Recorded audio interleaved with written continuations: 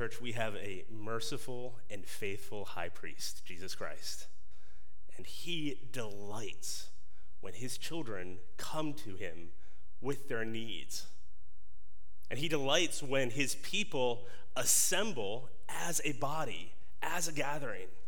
And so it only makes sense that we as his gathering would together go before him and present our needs. So would you now pray with me as we pray a prayer of petition? Almighty God, we come before you, a good God, and we bring our requests and our needs to you, O God. We thank you that you listen to us and that you hear our requests. Father, we come on behalf of those in our body today who are hurting and who are walking through trials and suffering. Oh God, would you be with those who are hurting? Would you strengthen them? Would you build them up in your spirit? Would you give them the grace to walk faithfully through the trials that they are facing? Father, we pray for our brother Desmond as his cancer has returned. We pray for Joan as she cares for her husband. We pray that you would bring healing to Desmond's body. Father, we ask that you would give him all manner of strength to trust in faith the promises of your word. God, be with our brother, we pray. Father, we think not only of our local body here, but the fact that you are a God over all nations and all peoples, and we praise you for that. Father, we pray for Joe and Jane Martinez, missionaries that we support in Peru. Father, we pray for their children, for Christian and Micah and Eliana. Father, as their country right now is in turmoil, as they are in their homes on lockdown, as there is unrest and protests across their country, Father, would you be with these dear workers, and would you supply all of their needs? Would you sustain them by your Spirit, O God? Father, as they minister to the church there, many who have lost their jobs, many who are in crisis economically, who don't have what they need to provide for their families, God, would you provide for them? Father, would you guide Joe and Jane as they think about staying or leaving, as they think about caring for the flock? Father, would you build up your church there, we pray. Father, we also pray for our country here as we think about the nation that we live in. You, in your word, instruct us as a people to pray for our rulers and kings and for all who are in authority. And so we pray today, O God, for our president, for our Congress, for our Senate, for our leaders, O God. We pray that you would allow them to govern in such a way that we may lead peaceful and quiet lives, that we could be Christians here in this country that would reflect our ultimate King, King Jesus, who has our primary allegiance. We pray that you would work and bless our country, work in and bless our country, we pray. Father, now as your people, we come to your word, and we need to hear from you. Father, I ask that you would work through me. I pray that you would give me the words of how to speak. I pray that you would give us ears to listen carefully to your word. Father, I pray that you would work in this hour, and we pray this in the name of Jesus Christ. Amen. Well, there are probably about 180, maybe 200 people in this room right now. And I'm just guessing about 200 different paths of where this week will lead for you. Each of us have a different path in front of us, a variety of places that we'll end up, variety of situations that we will find ourselves in. I wonder where you'll be throughout this week. Opportunities, conversations, moments of choice that you will face, all incredibly different. And yet, I would like to make a prediction which is true of every person in this room this morning. That's right, unless the Lord comes back, I predict that it is true of you that you will face temptation. You will face, regardless of your station in life, where you're at, what you're doing, you will face an invitation to sin. It's true. It may be subtle for you, almost imperceptible, as you quietly and quickly think through a decision about doing right from wrong, as you quickly need discernment to sift what is good. Or maybe it will be a fierce and long battle this week with a specific sin, where your conscience throws down a stake or lays out an anchor and holds you firm across the waves of temptation.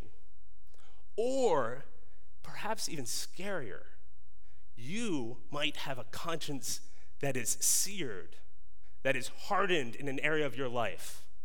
And so you don't even realize that you are being invited into sin. You don't even realize that you're being tempted. And the sin is almost instantaneous, without reflection, without pause. Regardless of what it looks like, I guarantee you this week you will be tempted. And I wonder, are you ready? Are you aware? Are you doing what our Savior commands us, to watch and pray that you will not fall into temptation? Do you take temptation seriously enough? Children often underestimate danger. All the parents in this room could probably put together a list of stories that we have where we find our child on the precipice of disaster, whether it's walking into a room and seeing the baby by the outlet, or looking outside and seeing a child on the edge of a pool, or seeing our child wander into traffic and running out to stop them and not realizing the imminent danger they are walking into. Well, what about temptation? Do you underestimate the danger of what is coming into your life? Listen to John Owen in his book, Temptation, Resisted, and Repulsed. It's a great little devotional book, very edifying. This is what he writes. He says, "Some men think that they can play in the hole of a viper and not be stung. They think that they can touch tar and not become dirty, or take fire into their clothes and not be burnt. But they are greatly mistaken. Let no man then pretend to fear sin that does not fear temptation also. He who does not truly hate the fruit, who delights in the root." By the way, I have 2 copies of this. I will be standing in the back for the first 2 people that promised me you'll actually read the book. It's free, yours for the taking. Just meet me in the back. Friends, if it's true that you will certainly face temptation this week, and if it's true that you might be likely to underestimate the danger you are facing, then think of how important it is to see faithfulness modeled in temptation. How important is it to see what it looks like to perfectly turn away from sin every time? It's almost like you're a banker who's told you're about to receive counterfeit money this week. And it would be wise for you then to stare long and hard at the actual bill, the authentic currency first, so that you can establish its shape and character in your mind, so that when the counterfeit comes, you recognize it quickly. Well, today we are looking carefully at an authentic banknote. We are looking at today's passage, which highlights Christ's faithfulness in temptation. Today's passage highlights Christ's perfection as he is being invited to sin. And what we will see is not only how he is faithful, but we will also see the importance of his unique faithfulness as the Son of God. His faithfulness matters for us. So, let's think about these 2 ideas. First, we'll answer, how was Jesus faithful? That's my first point today. Secondly, we'll answer, why was Christ's faithfulness important?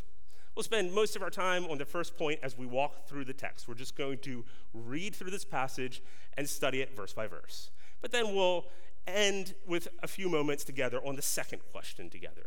If you haven't already, open up your Bibles this morning to Luke chapter 4, where Bruce has already read. We're going to be in verses 1 through 14. Bruce has already read it, so I'm just merely going to work through it as we talk through the text. We jump in and we see in verses 1 and 2 here the setting of this temptation. Notice there that Jesus is returning from being baptized in the Jordan, and he was led into the wilderness by the Spirit. Whatever is about to happen to him is clearly divinely arranged. He was filled with the Spirit, and so he goes out, and for 40 days, he was being tempted by the devil. He ate nothing. He was fasting. It seems that God was supernaturally sustaining his body to go without food, and yet he was still human. The text tells us in verse 2, he was hungry. The picture here is that the suffering of the temptation was severe. It came when Jesus was physically weak, when he was alone, when he was off in a desolate place and a difficult place, and it happened over a long stretch of time. This was the setting for Christ's temptation. Well, how was Jesus faithful? In the first temptation, we see Jesus refused to trust in bread to satisfy his needs. Look at how the devil comes to him in verse 2. We read there, the devil said to him, "If you are the Son of God, command this stone to become bread. Use your power to feed your appetite." See, the problem with this temptation is not in the eating of bread. Rather, Jesus here is being tempted to use his unique power as the Son of God to meet his own needs. We know this partly by the way that he responded. We see there in verse 4, he quotes from Deuteronomy 8:3. "It is written, man shall not live by bread alone." This passage here looks back to how God provided manna for the Israelites and explains how God let the Israelites hunger. He let them hunger, and then he fed them so that they would learn to not depend on bread only, but to live depending on God's word. Well, Satan's temptation is, at this point, reminding Jesus of this miracle of manna. Hey, you did that once, Jesus. Why don't you do it again? Do it for yourself this time. Make bread and satisfy what you need right now. Well, Jesus then recognizes that his hunger and his humanity were to showcase his dependence on God. And so his divine power was not meant to be used for his own self-gratification. His hunger, like the Israelites, was meant to show a dependence on God and on God's word. And in this, Jesus is faithful. What about us? Well, in one sense, this temptation is unique to Jesus. It's meant to show Christ's right use of his power as God's Son. But in another sense, Christ here is modeling for us a dependence on God's provision, a freedom from a pursuit of self-gratification. So let me ask you, what is most important in your life? Living by God's word or gratifying your desires, your appetites? This is so different from the prevailing values of our day, is it not? Our world is constantly telling us that our values should be shaped by our appetites, not by the word of God. Our world says you should have the power to feed your own appetites, to define your own reality, to turn a stone into a piece of bread, to define your own identity, to satisfy whatever desires you have. I imagine in the rooms this size, many of you have good friends or coworkers who are being swept up in worldviews that say this very thing. Maybe even some of you are. Let me just say very respectfully today that if God created you, and since God created you, you are meant to define all things not by your desires or appetites, but according to God's word. If your Creator has made you hungry, don't twist that appetite. Instead, seek to have it satisfied. And fundamentally, He has given you hunger that you may know that you are not to live by bread alone, but by every word that comes from the mouth of God. So, maybe think on this question today. Will your authority be in what God's word says or in what you desire? And where are you tempted to switch that? Maybe that's a good question for your lunch conversation after the service.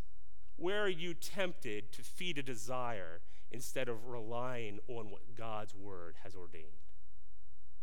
Well, Jesus was faithful to trust God's word. He was faithful to not use his power to gratify his own desires.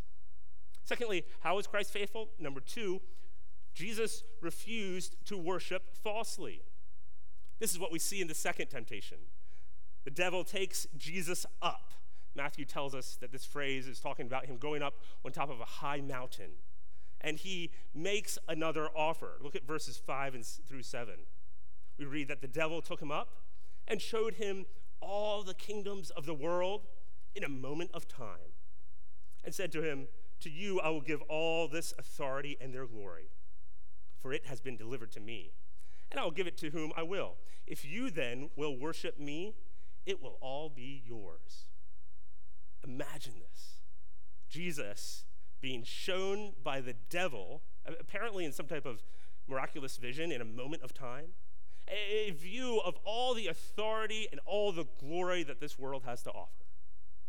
And Jesus is offered this authority, this glory now. This temptation is based on a half-truth. Satan says, all this authority and glory have been delivered to me.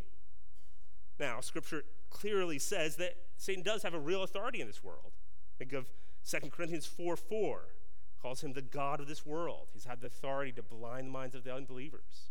Or Jesus later in John 12 calls him the ruler of this world, who will one day be cast out. Satan does indeed have authority. But friends, it is a limited authority. And Satan here is talking to the limiter of his authority. He is talking to the one who gave him that authority. When he says all authority has been delivered to me, he's talking to the one who gave it to him, the one who will one day take it away from him. As I was reflecting on this week and just studying this passage, a tiny ant just walked across my desk in my office over here. I just instinctively reached out my thumb and stopped this microscopic ant.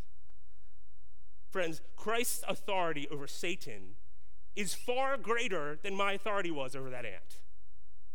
There is no place in this universe or in all space and time where Christ is not completely in full control.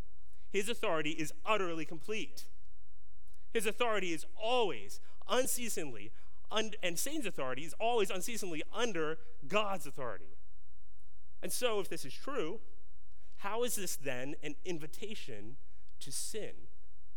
Well, I'll get to that in a moment. Let me first say this. Learn from what Satan's doing here. Satan is suggesting a half-truth. And Satan works in the economy of lies, of counterfeit truths. Just like Eve in the garden, you remember Eve? He is offering something that is partly true, but is completely foolish. Satan is acknowledging his authority, and yet is not recognizing his limits. So next time you are tempted to sin, just stop and think about what half-truth are you being tempted to believe in that moment? Or maybe next time you realize you have sinned, look back on that sin and say, what thing did I believe that was half true? Not fully true. This is how Satan works. So there he is on this mountain offering authority to Christ. And what is his offer? Now we know Jesus is king. We know that he's emptied himself and that he will have a future glory, that he will have a future throne. So what is this temptation here about? What could have been attractive about this offer? Well, notice what Satan is saying. Satan is offering a shortcut past the cross. Satan is offering glory without suffering. Satan is offering a throne without Gethsemane.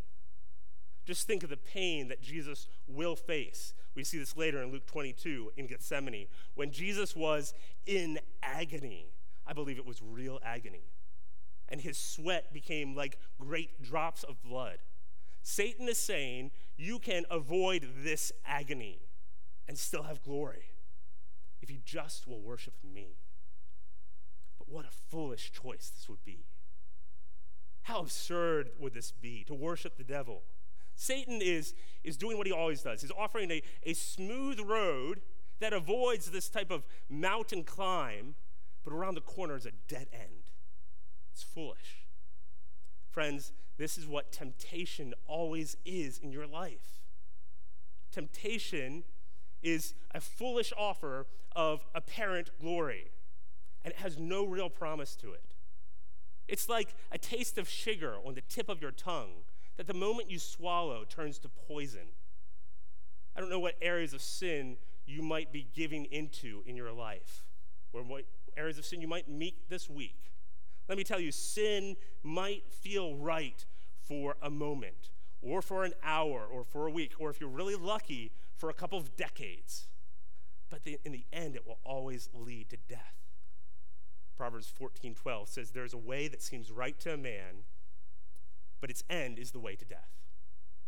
Perhaps you remember Edmund in C.S. Lewis's Chronicles of Narnia. He gave into temptation as he ate the Turkish delight on the queen's sleigh. Lewis writes, each piece was sweet and light to the very center, and Edmund had never tasted anything more delicious. But his compulsive desire led him to serve a witch instead of the true king.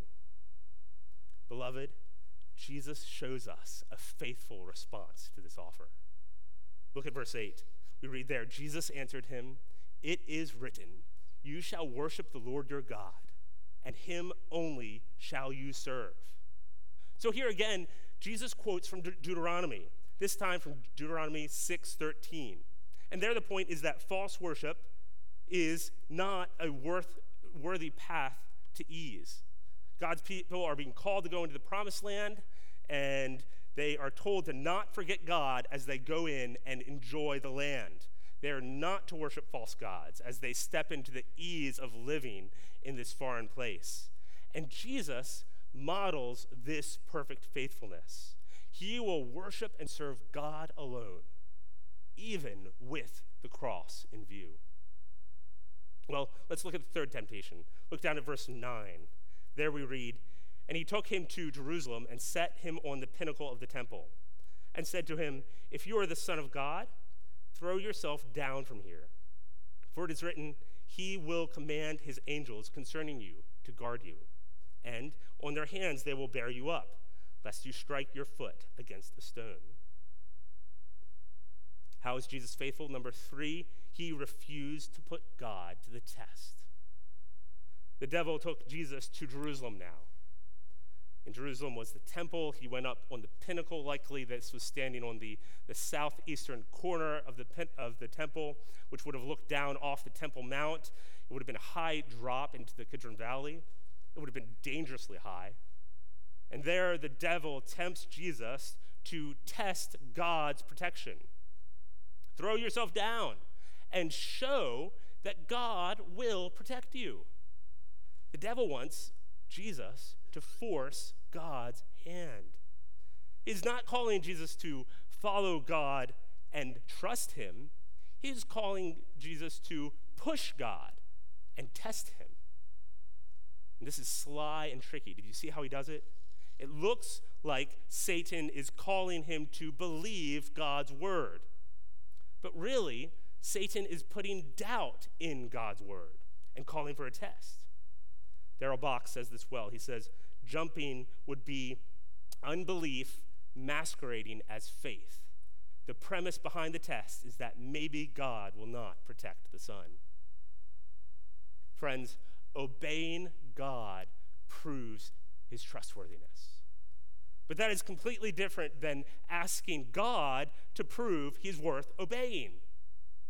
Notice the slyness of how the devil does this. The devil speaks using Scripture. It's almost as if the devil starts to catch on to the fact that every time he speaks, Jesus is responding to temptation with Scripture. And so he himself tries his hand at using Scripture. Jesus has been quoting from Deuteronomy. The devil here quotes from the Psalms. Jesus has been showing the true meaning of the text. And Satan here twists the meaning of the text. First point, the application here is just powerful. You should memorize Scripture to face temptation. But you should also understand the Scripture you memorize. Kids, there's kids here in the service today. Some of you are memorizing Scripture in Sunday school in Awana. This is wonderful. You should memorize Scripture. But you also need to understand what you memorize. And your teachers and parents want this. If you don't understand something, you should talk to your teachers and parents about what you're memorizing. Jesus then responds in verse 12. Let's keep moving. He answered him and he says, "It is said, you shall not put the Lord your God to the test." And so we can test our beliefs, we can test our doubts, we can test our understandings of things, but we should not test our God. God has proven himself already through his word and through his world. He needs no further test. We are called to believe and called to follow. To my non-Christian friends today, if you're hearing this and thinking about what Christians are saying, let me just invite you to test your doubts without testing God. He welcomes the doubting. So he welcomes those who come to him and pray, like the man who came to Jesus in tears and said, I believe, help my unbelief. He welcomes that. But he doesn't welcome someone who doubts God. We are called to believe God by his word and as we see his world. And so let me just say to you, what Christians are believing when we believe God is we are believing that God's word perfectly tells us about God. And it tells us how we have all sinned against God. We have done what is wrong in God's sight. And this is a problem of catastrophic proportions. We have sinned against God, and we deserve eternal punishment for wronging God. But the good news that Christians call the gospel, when Christians talk about the gospel, they're talking about the good news that Jesus Christ did not leave us alone in our sin, but he came to earth, and he lived this perfect life. He died on the cross, and he rose again, so that we might have eternal life. He took our sins on himself, so that now anyone who will trust in Christ for the forgiveness of our sins will be made into a new person. We see Christ, we believe in him, and he makes us new. So let me invite you, doubt your doubts, question your doubts, and look to how God has revealed himself in his word. Well, we see here that Christ was faithful. But let me ask, secondly, why was this important? Why was Christ's faithfulness important? And I think this question actually gets to the heart of the passage. This question gets to why Luke put this in this account for Theophilus. Theophilus is wondering if he can be certain in these things that he's learning. And Luke puts this account of what happened to Christ here at this place. And we see why Christ's faithfulness is important for us. Number one, because we need a better Adam. We need a better Adam. Notice that last week's genealogy ended right at Adam. And Jesus comes in this line, in this He is a descendant of Adam in this genealogy. But he comes, and what seems to be happening is he seems to be replacing this first Adam with an Adam who was faithful. Notice the similarities. Satan comes out to meet Adam and Eve and to tempt them. And here again, Satan comes out to meet Jesus and to tempt him. Satan twisted God's word as he spoke to Adam and Eve. Here again, he twists God's word as he speaks to Jesus. Adam and Eve listened to Satan, and they misquoted God. Jesus, the better Adam, rebukes Satan and rightly quotes God's word. Jesus did what Adam couldn't do. He refused sin, and he trusted in God's word. Friends, we need a better Adam. We need a new line, a new race, a new beginning, and that is what Jesus is here for us. Why is this important? Number 2, because we need a better Israel. I hope you noticed this in the text as I worked through it.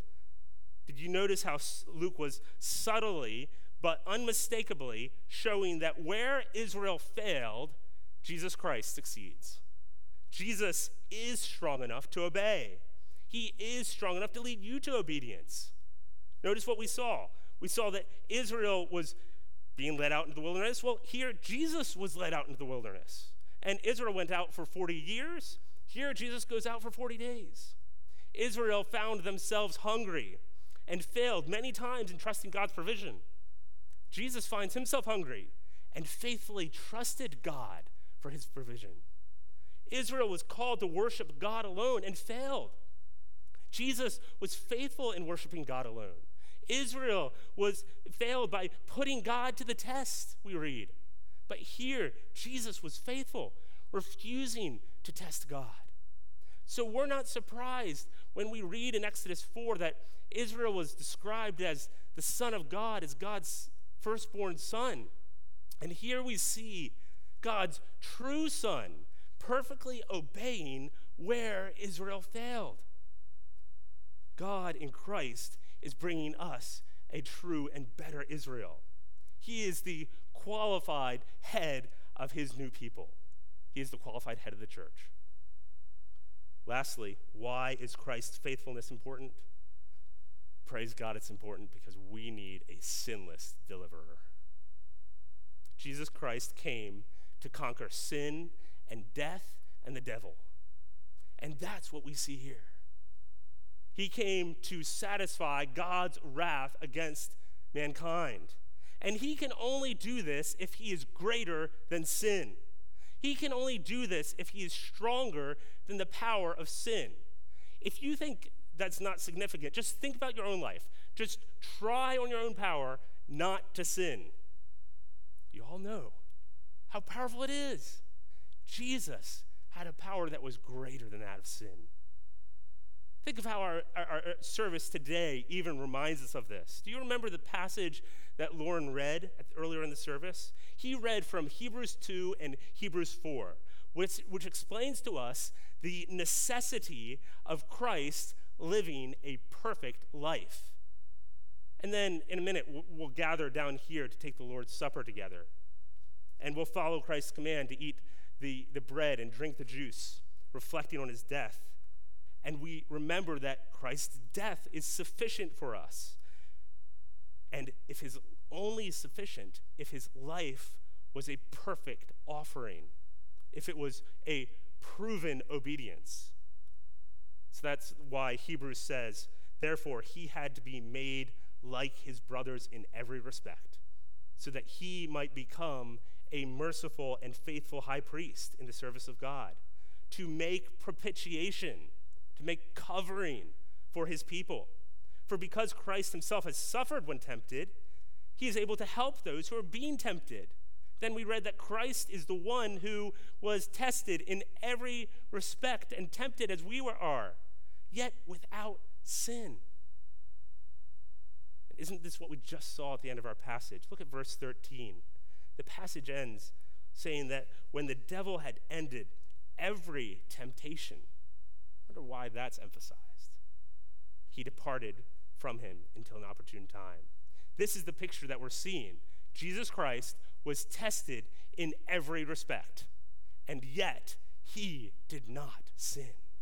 His perfection, his worthiness was proven. A couple weeks ago, my boys and I got to go to our backyard and look up in the sky on a Sunday afternoon and watch the SpaceX rocket take off. It was taking off in Cape Canaveral. It's a clear day here in Florida. We could see it from our backyard. It was pretty cool. And as we watched this rocket take off, it cut through the atmosphere, had all this force on it as it moved up to complete its mission. And you know that before that rocket took off, it had to be perfectly tested and proven. Every element was pushed on and prodded to make sure that that rocket could sustain the forces that were coming upon it. So to make sure that it was road ready, as it were, showing all the engineers that it had the strength that was needed.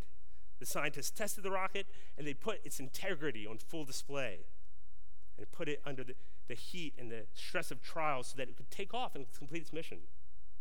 Well, reaching the outer atmosphere is certainly monumental, right? But how much more is conquering sin, and conquering the devil, and conquering death? What is the kind of verified integrity that is needed for that mission? This is what we see today. Jesus is proven faithful. We see a Savior. We see a deliverer, our perfect strength, who shows himself to be sufficiently strong, tested in every respect as we are tempted, and yet without sin. So that now, beloved, we have confidence to draw near to the throne of grace and find mercy and grace to help in time of need. This is where your hope is this week as you face temptation.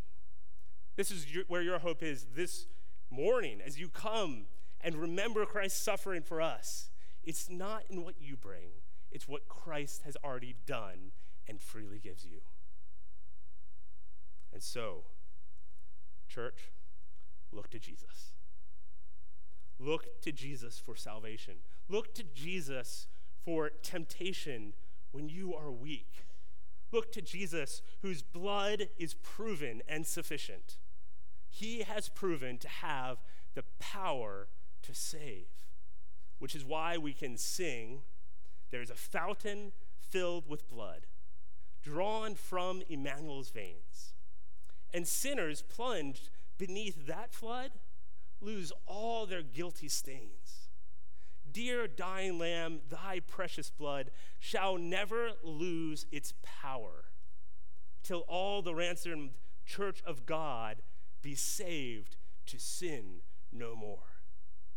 When this poor, lisping, stammering tongue lies silent in the grave, then in a nobler, sweeter song, we will sing thy power to save."